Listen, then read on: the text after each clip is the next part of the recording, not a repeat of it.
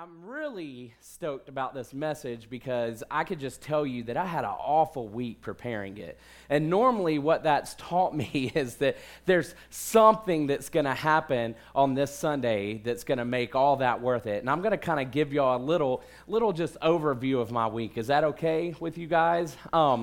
First off, y'all know my cute little daughter, right? Well, I was speaking to my wife last weekend, and this is my wife's fault. It's totally her fault. I'm a really good parent. I'm really responsible. My wife, on the other hand, please pray for her. She needs help. And so, anyway, just we'll leave it there, okay? I'm sitting there, and I'm like, man, we're getting really close to Lila's birthday. We've got like a week and a half till Lila's birthday, right? And so since we bought our new house, I don't like the colors. Everything in my house is gray except for the paint. They went with beige paint. And I'm like, why did you go with? So I wanted to paint our house. And she's like, when you get the tax money back, you can paint the house. So for some weird reason, I started painting the house. And, you know, I've painted for a long time in my life, but I forgot exactly how long it takes to do it by yourself, especially when people are living in it. And so my house is in shambles, y'all, and it drives me crazy because I am not the dude whose house needs to be in shambles. I'm the guy that, like, when I cook, I don't eat until everything's cleaned up, you know? And so everything's in shambles. And then I realized my daughter's birthday is not a week and a half away. It was yesterday. So I realized this come about Wednesday. So I'm supposed to have family and friends over in my house that is a wreck, and I'm like, man, what happened? And so this is why I said my wife is irresponsible, because I said, why didn't you tell me? We're walking through the store, and I'm like, it's a week and a half away. You didn't. So, dad of the year.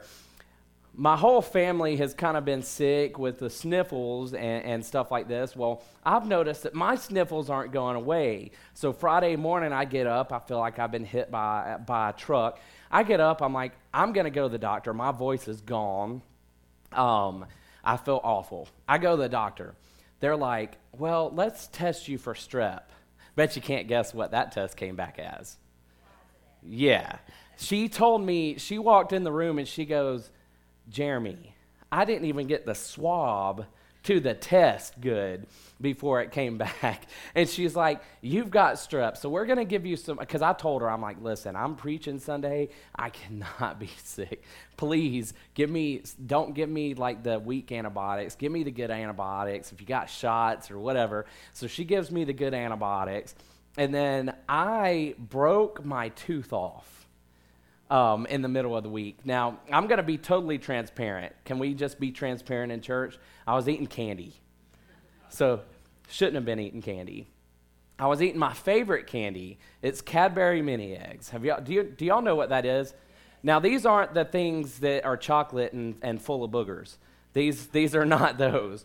These are like a better M&M, right? They're about the size of a peanut M&M, and they taste amazing. And I'm eating it, and I'm like, man, what is going on? Like, this is hurting. Is it getting up in my gum or something? All of a sudden, my mouth's bleeding, and I'm like, where's my tooth? And so I realized that I've shattered my tooth off. And so that's kind of just an overview of my week. So can we just agree that today is going to be good? Amen. I believe God's got a word for us. And also, I'm one of those type of people. I like to be prepared. I was praying, I was spending time reading, studying. It was one of those weeks I set aside so much time to just spend time getting this message ready. And it wasn't until Thursday that I even had an idea of what I was going to preach, right? And it always helps me feel better when I get up here and I know what I'm going to preach. And I'm like, so Thursday's coming. I'm like, I don't know what I'm going to preach. I'm getting ready to call Pastor Brad. I'm like, hey, God told me you're supposed to preach. And so we're getting ready, and God started to speak to me, and I started to come up with a rough idea. And I thought to myself, you know what? This sermon, I don't really know that there's going to be anybody here that this sermon won't at least talk to, right? That it won't at least kind of hit somewhere in your ballpark, so I'm excited about it. And here's what I think. I think that if you'll ask God to speak to you and you'll open up your hearts today, I think he'll do it. Amen? Now, if there's one person that understood God's goodness and what it meant to walk with God, someone who understood the blessing of God, the call on God, it would be David, right? David was someone who knew who God was. He knew who he was. He knew exactly what God had called him to do. Man, David was just awesome. And we're going to be picking up some scriptures in 1st and 2nd Samuel. We're going to start out in 2nd Samuel today. We're going to start out with a little verse that would have been written towards the end of David's life. It's actually a song, and it gives us a clue of what David thought about the presence of God and what he thought about his purpose and what he thought God did for him. It's found in 2 Samuel 22:20 if you want to turn there. It's just one little verse. You can follow around along with the YouVersion app and our live events as well. It'll also be on the screen. There we go. If you want to follow along that way. If you have your paper Bible, I am reading from a translation called the Christian Standard. And it's not much different from the NIV, but if you see a couple of words here or there, don't freak out on me. I haven't gone off script, but if you want to follow along that way. Verse 20, it says, "He brought me out to a spacious place, and he rescued me because he delighted in me." Now, this is a man who's fought for a great portion of his life. He's old man David now. And he's fought a lot. He's seen a lot of battles. He's been on the run. He's faced failure in his own life. He's seen the things that God's called him to do. He was called to be king at a young age, and then it didn't happen for a very long time. This was a man whose life was under siege at some point. He knew what it was like to be on the run. He knew what it was like to be hated for no reason other than being awesome. I know what that's like, right? No amens? All right, it's okay. It's still early, Yet at the end of his life, he writes, if you would, put that verse back up for me. He writes, "He brought me out to a spacious place, and he rescued me because he delighted in me." Now, I said that he spent a great portion of his life on the run. He spent nights in caves and in enemy territory, and here he is. He brought me out to a spacious place. I can tell you, I've been cave diving before. There is not a spacious place in a cave, especially when you're rotund. And so I remember when I went cave diving, I got stuck. You know how fun that is? And I can sit here thinking about David being in a cave with all of his men.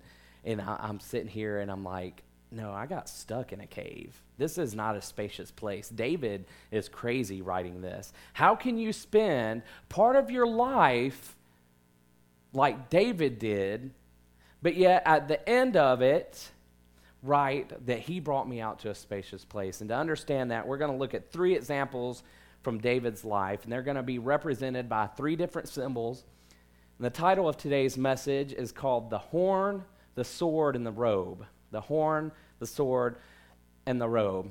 I was going to have this awesome illustration planned for you guys, of course, the horn, I'm talking about the anointing horn of oil that we learned about last week with Samuel. He anointed the kings with it, and I was going to have one of those, and I was going to have like this ceremonial sword up here, and I was going to have the robe, and I was going to use it. And listen, I had friends hunting this stuff down for me, and I called my friend. I have a friend that is, for some reason, this is the guy that's like when you want to find some weird stuff, you call him. You know what I mean? It's like, do you have an actual working lightsaber? Yes, I do. Or I know where I can get one. And so he said, no, I don't have one, but you know what? I'm over here near this store. Let me go check it out. He goes, he's talking to the cashier, and this woman is behind him, and she goes, "Pardon me, sir, I hate to interrupt you," but she goes, "I spent a great deal of my life as a missionary in Israel," and she's like, "I have horns, I have shofars, I have swords," and she's like, "I got all that stuff. It would be my honor to let your friend use that for his sermon on Sunday mornings. Can I tell you that I couldn't find a robe?" I couldn't find a robe, and you'll understand why. Now, it does my little geek heart good. I got offered some elfin robes and some LARPing robes and stuff like that, right? But it's even a Jedi robe in there. But you'll understand when we get kind of towards the end why I couldn't use those things. So I decided rather than having just a couple of my props, I would just not use any. So I'm going to need you to use your imagination today. Amen? We're going to travel back in time a little bit last week to build on some things that Pastor Josh talked about, so just bear with me because we're going somewhere with it. Now, this starts before David's name was even mentioned. We're going to start with the horn. The horn. Now, we learned last week that the prophet would carry around a horn full of oil that he would use to anoint the king, and the Bible talks about David being this great king, but at this time, David wasn't even considered a candidate for kingship by his own father and by his own family. And I wanted to, this isn't in my notes, but I felt this morning as I was praying. Listen, if God's called you to do something, can I just tell you that it doesn't matter what things look like now. It matters what God's called you to do. Because here's the deal. God told Samuel to go find the next king, and they didn't even present David as a candidate, but David was the next king. He's out there tending sheep. He's the next king. And so don't let what's going on now keep you from fulfilling what God's called you to do. Amen? King Saul, he's everything that you would expect a king to have, right? And we learned last week that he would go on to be rejected by God, and he was the king that Israel wanted, but God wanted to be Israel's king. God wanted to be the king, and the people got their king, but his heart becomes hardened, and he's rejected by God. And we find Samuel grieving for Saul in 1 Samuel 16. We find him grieving for Saul because, let me tell you, he's the one that anointed Saul. He's the one that would have spent time with Saul. He's the one that would have poured into Saul. And now it hurts him to see that Saul's being rejected by God. And listen to what God says to him in verse 1. How long are you going to mourn for Saul? Since I have rejected him as king over Israel, fill your horn with oil and go. I am sending you to Jesse of Bethlehem because I have selected a king from his sons. Now we know, because we're all Bible scholars in here and spend great time studying, right? And if you don't know who that king is, it's the name of the series. Amen. We know this, but Samuel didn't know who the next king was going to be. Samuel just knew that God told him to go. All Samuel knew is that he was disappointed. He was mourning because what he hoped for did not happen. He hoped that Saul would be a great king. When he anointed Saul, can you imagine anointing the first king of Israel and all the hopes and dreams? Like, you know that this isn't the original plan, but it's like, if God's telling me to do this, hopefully this will turn out good. And when it didn't, how long will you mourn for what I have rejected? And I wonder if God's asking us this same question this morning. How long will you mourn over the season that has already passed? How long are you going to relive the pain of something that has already passed? How long are you going to compromise your destiny because of your history, right? How long are you going to let the same thing bring you down? The original plan didn't happen. God gave them the king. That plan didn't work out very good. And now, can you imagine being Samuel and wonder what it's like to go, okay, I'm going to anoint the next king. So many of us stay stuck on Saul that we never get to David. Let me say that again. So many of us stay stuck on Saul that we never get to David. How long? So many of us are so devastated because the way we thought that it would happen, the way we thought that it would turn out, the way we thought that things would go is not the way that it actually happened. And we never really recover our enthusiasm. We never really recover our vision. We never regain that momentum to move forward onto the future that God's prepared for us. How long will you allow the imagination of something that could have happened rob you from the thing that God knows can happen? How long? And listen, God's saying this morning, grab your horn, fill it with oil. Now, the horn and the oil represents two things in Scripture. It represents the anointing, and that's enablement and empowerment to do God's will. Isn't that amazing? Enablement and empowerment to do God's will. And then the second thing is joy. That's enthusiasm about the purposes of God. And God's saying to us today, I know it didn't turn out the way you thought it would. But how long? If you remain in what was, then you will miss out on what is, and you'll never see what will be. Come on, church. I came to tell some people this morning the same thing that God said to Samuel, to lift your horn, because God will not leave you in the present mourning over the past.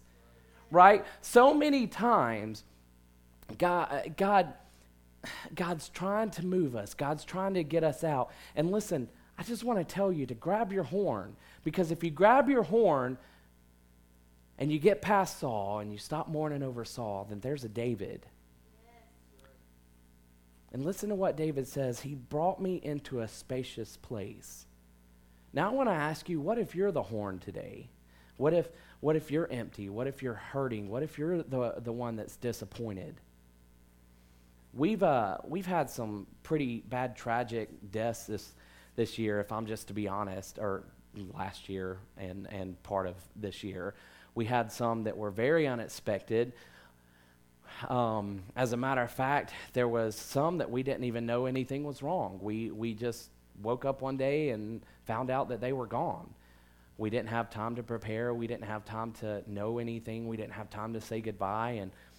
But I've always heard that when people are getting close to death, that it helps to have their loved ones give them permission to move on. It helps bring peace, and it helps bring closure. And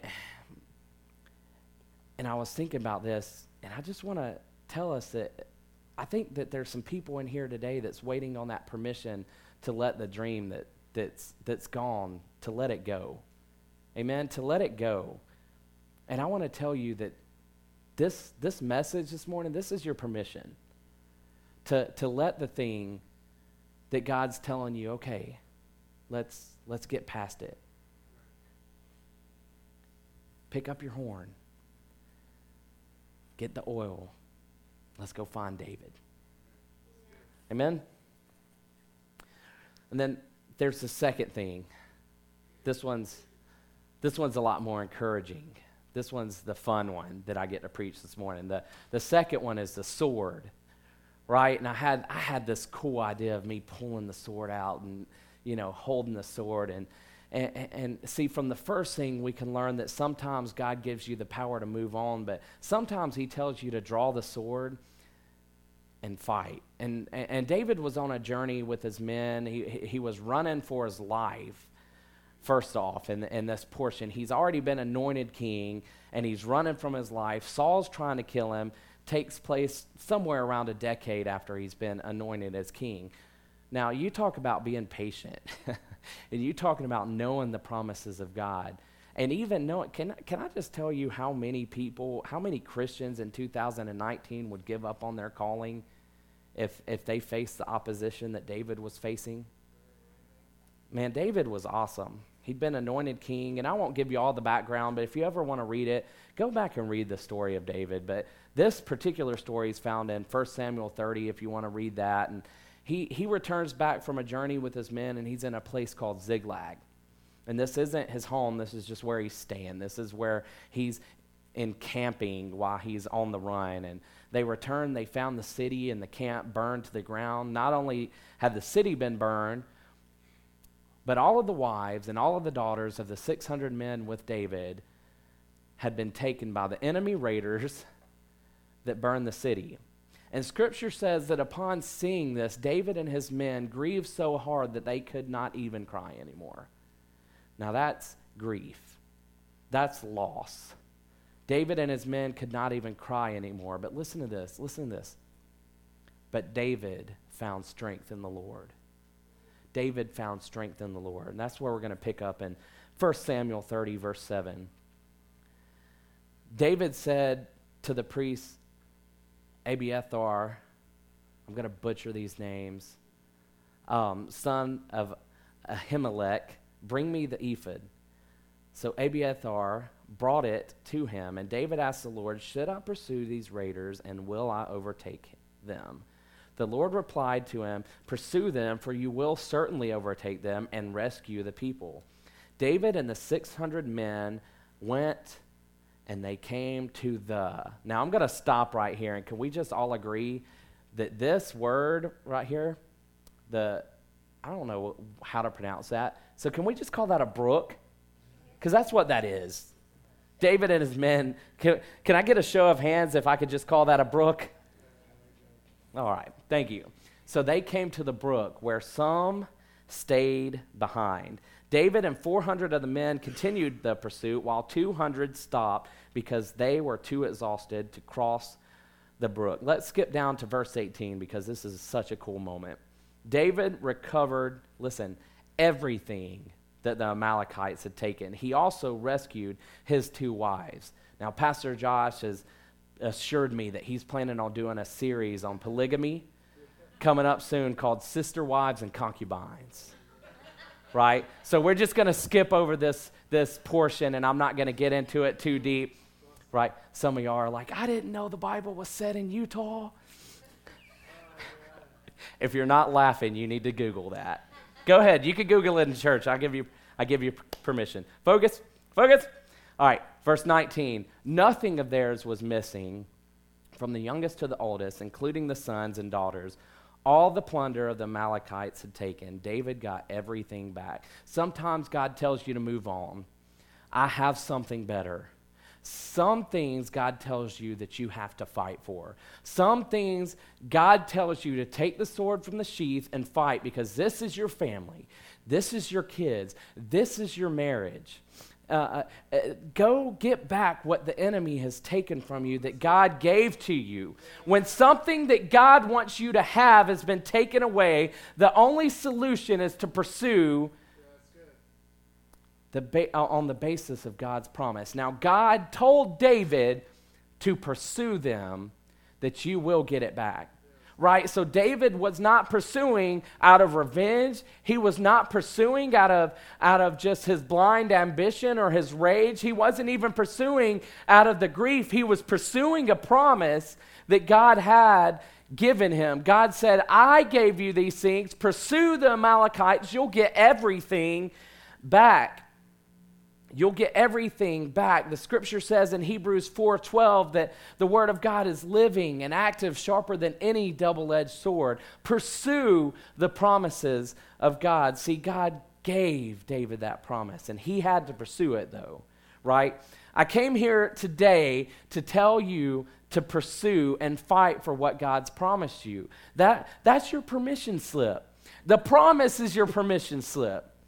You know, David asked God, can I pursue them? Will I overtake them? God said yes. The promise is your permission slip. Fight for your kids. Fight for your marriage. Fight for your finances. Man, take the sword out and fight for the thing that the enemy's trying to take from you. Fight for your vision. Fight for this community. Amen. That's something we don't hear a lot. Fight for this community. There's so much going on in the world. Fight for this world. The promise is the permission, and the best thing about this whole thing is that when you feel like the enemy's stolen something from you, that is the greatest opportunity that you are ever going to have to be a living demonstration of the restoration power of God. I'm going to say that again. When you feel like the enemy has stolen something from you, that is the greatest opportunity that you are ever going to have to be a living demonstration of the restoration power of God. Why didn't God keep the Amalekites from raiding the camp? Why didn't God keep the enemy? It obviously was going to cause great grief. They grieved so hard that they couldn't even cry anymore. Why didn't God stop it? Because if God would have stopped it, then this story wouldn't be there. We couldn't use this example to show that David was able to show the restoring, overcoming, overpowering power and strength of God. They brought everything back. And if you read on, they brought some more back.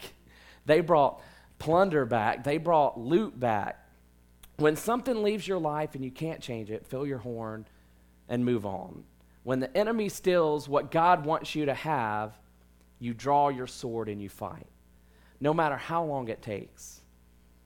We know that it was an exhausting journey because 200 men stayed behind because they were exhausted. But David knew that it doesn't matter how hard it is. I know the promise. I know the promise. You may be the only one in your family that beats this addiction. You may be the only one in your family that beats this thing that has been labeled in your family. Some stop at the brook, but you have a promise to pursue. Some people might tell you to move on, that you can do better, find a new spouse, to stop wasting your time. But that's not what you meant when you said for better or for worse. So you're not done fighting for your marriage. You're not done fighting for your family. When your kids turn 3, come on, I feel the anointing on this one. When your kids turn 3 and you want to change their name to Legion, that's not the time to stop at the brook. It's not the time to stop at the brook. When your kids are turning away from the way that they were raised, you pursue them because the promise is your permission. There's an author named Napoleon Hill, and he said about some of the most successful people in his time, he was interviewing them, and they all said in some form or another that their greatest victory came one step after defeat had overtaken them. One step after defeat had overtaken them. Just after Ziklag had been burned to the ground, just after 200 were too tired to carry on, just after the door was shut on a barred tomb, right? Just after. It's just after we think that defeat's overtaken us. The greatest victory. The greatest victory. I'm not saying it won't be hard. I'm not saying you won't get tired. I'm saying that you won't lose if you don't quit. Everybody do me a favor. Say, fill your horn. Now, say, draw your sword. And now the third one. And I almost stopped before this point. And however, I think that it's probably one of the most powerful ones, the third symbol, the third thing today, and that's the robe. That's the robe. I almost stopped here because I was like, you know what, this is pretty good. I've got 5 pages of notes.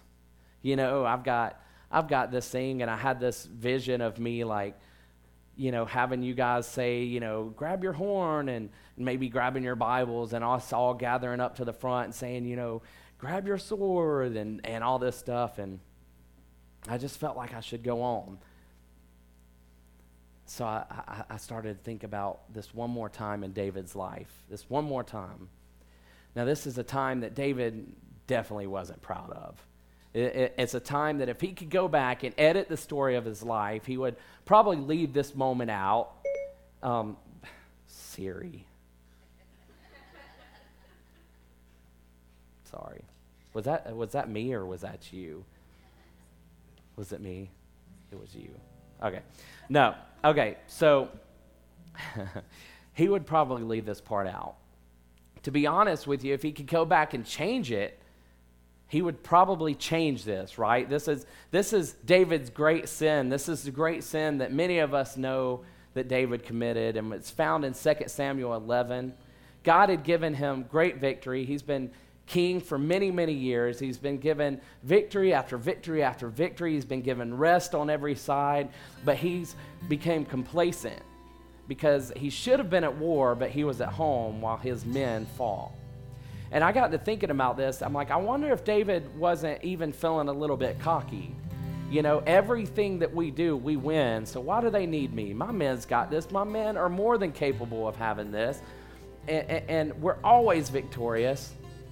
So David's at home, and he sees a woman named Bathsheba taking a bath, and he calls for her. She has no choice but to come to David. Trying to keep it PG, but he lays with her, gets her pregnant, and then has her husband killed to cover it up. The prophet Nathan comes to David, tells him that he's displeased the Lord. And of course, David, being the man after God's own heart, he's heartbroken. The prophet says that because of this sin, the baby's going to die. He says, God still loves you, and he forgives you, but there's going to be consequences. So David starts to fast. He starts to pray. The Bible actually goes into detail about this fast, that he just deprives himself from food, and he doesn't change his clothes for days. He's lying around asking God to spare the child, yet God doesn't, because can I just be honest? Sometimes you don't get the things back. And this is the hard point to preach. This is the point that makes it feel like you're in a funeral when you're preaching, right? But lean in. David's men are so concerned about his mental state that they're whispering. They're trying to figure out who's going to tell him that the baby's already dead. How are we going to tell him? Who's going to do it? And they were trying to figure it out. And let's look at 2 Samuel 12:19. When David saw that his servants were whispering to each other, he guessed that the baby was dead. So he asked his servants, "Is the baby dead?" "He is dead," they replied. Now what's David going to do next? The baby's dead, and it's because of his own sin. He's covered in shame. He's covered in filthy clothes. He's sickly. He hasn't eaten. But then verse 20. David got up from the ground. He washed and anointed himself. Now, remember, anointed empowerment, enablement. He changed his clothes. Now, this is the king. Can you imagine David getting up and he washes, and some translations, they talk about how he gets up and he puts on a fine robe and he puts on his lotions and his oils. I mean, he gets decked out here. And that's why I chose not to do the illustration, because I didn't feel like I could find a robe that really could do this justice. He changed his clothes. He went to the Lord's house first, and he worshiped. Then he went home and requested something to eat, and they served him food, and he ate. Then his servants asked, "Why have you done this? While the baby was alive, you fasted and wept and mourned. But when he died, you got up and ate food." And David answered, "While the baby was alive, I fasted and wept, because I thought, who knows? The Lord might be gracious to me and let him live. But now that he's dead, why should I fast? Can I bring him back again? I'll go to him, but he'll never return to me." Then David comforted his wife Bathsheba, and he went to her, and he slept with her, and she gave birth to a son named Solomon. Now we know Solomon would go on to do some great things, and the Bible says that Solomon was loved by God. What I want to tell you today is that when you've fallen short and when you feel ashamed, when you have done things that you wish that you could change but you can't, what do you do? What do you do? And I think the message of the robe is that there comes a time to change your clothes and go into the presence of God. What did David do? He took off those rags. He took off those dirty clothes. And he didn't eat first. He got up and he went in and he worshiped God. He worshiped God. And I think this is one of the things that makes, because, this was a wicked thing that David did. This was a wicked, and it would haunt him for the rest of his life. If you follow the rest of David's story, this mistake and just the things and the dysfunction that comes from this moment, it haunts him. But what he does right here is why he was a great king. He exchanged the rags that he was in for the robe, the kingly robe. And what I started to think of is the exchange of rags of sin for the robe of righteousness. The message of David here is, yes, there may be some things that you have done, but what you did, listen to me, church, what you did does not change who God is. What you did does not change who God is. The Lord, gracious and compassionate, abounding in love to 1,000 generations. David's showing that he wished that he could change this. I wish I wouldn't have brought all this pain. I wish that I could take it back, but I can't stay in these clothes forever. And I believe that the grace of God covers over what I did and who I've been.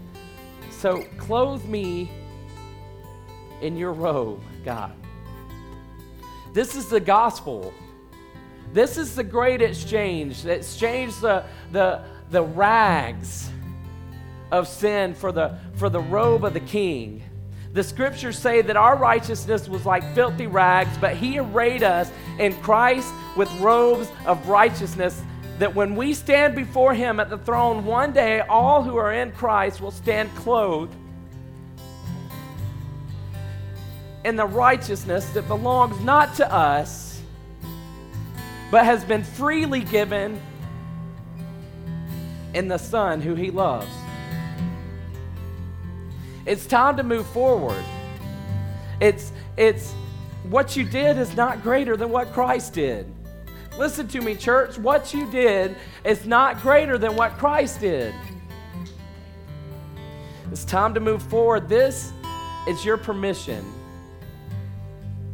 If you would, I want everybody around this place to just bow your head and close your eyes.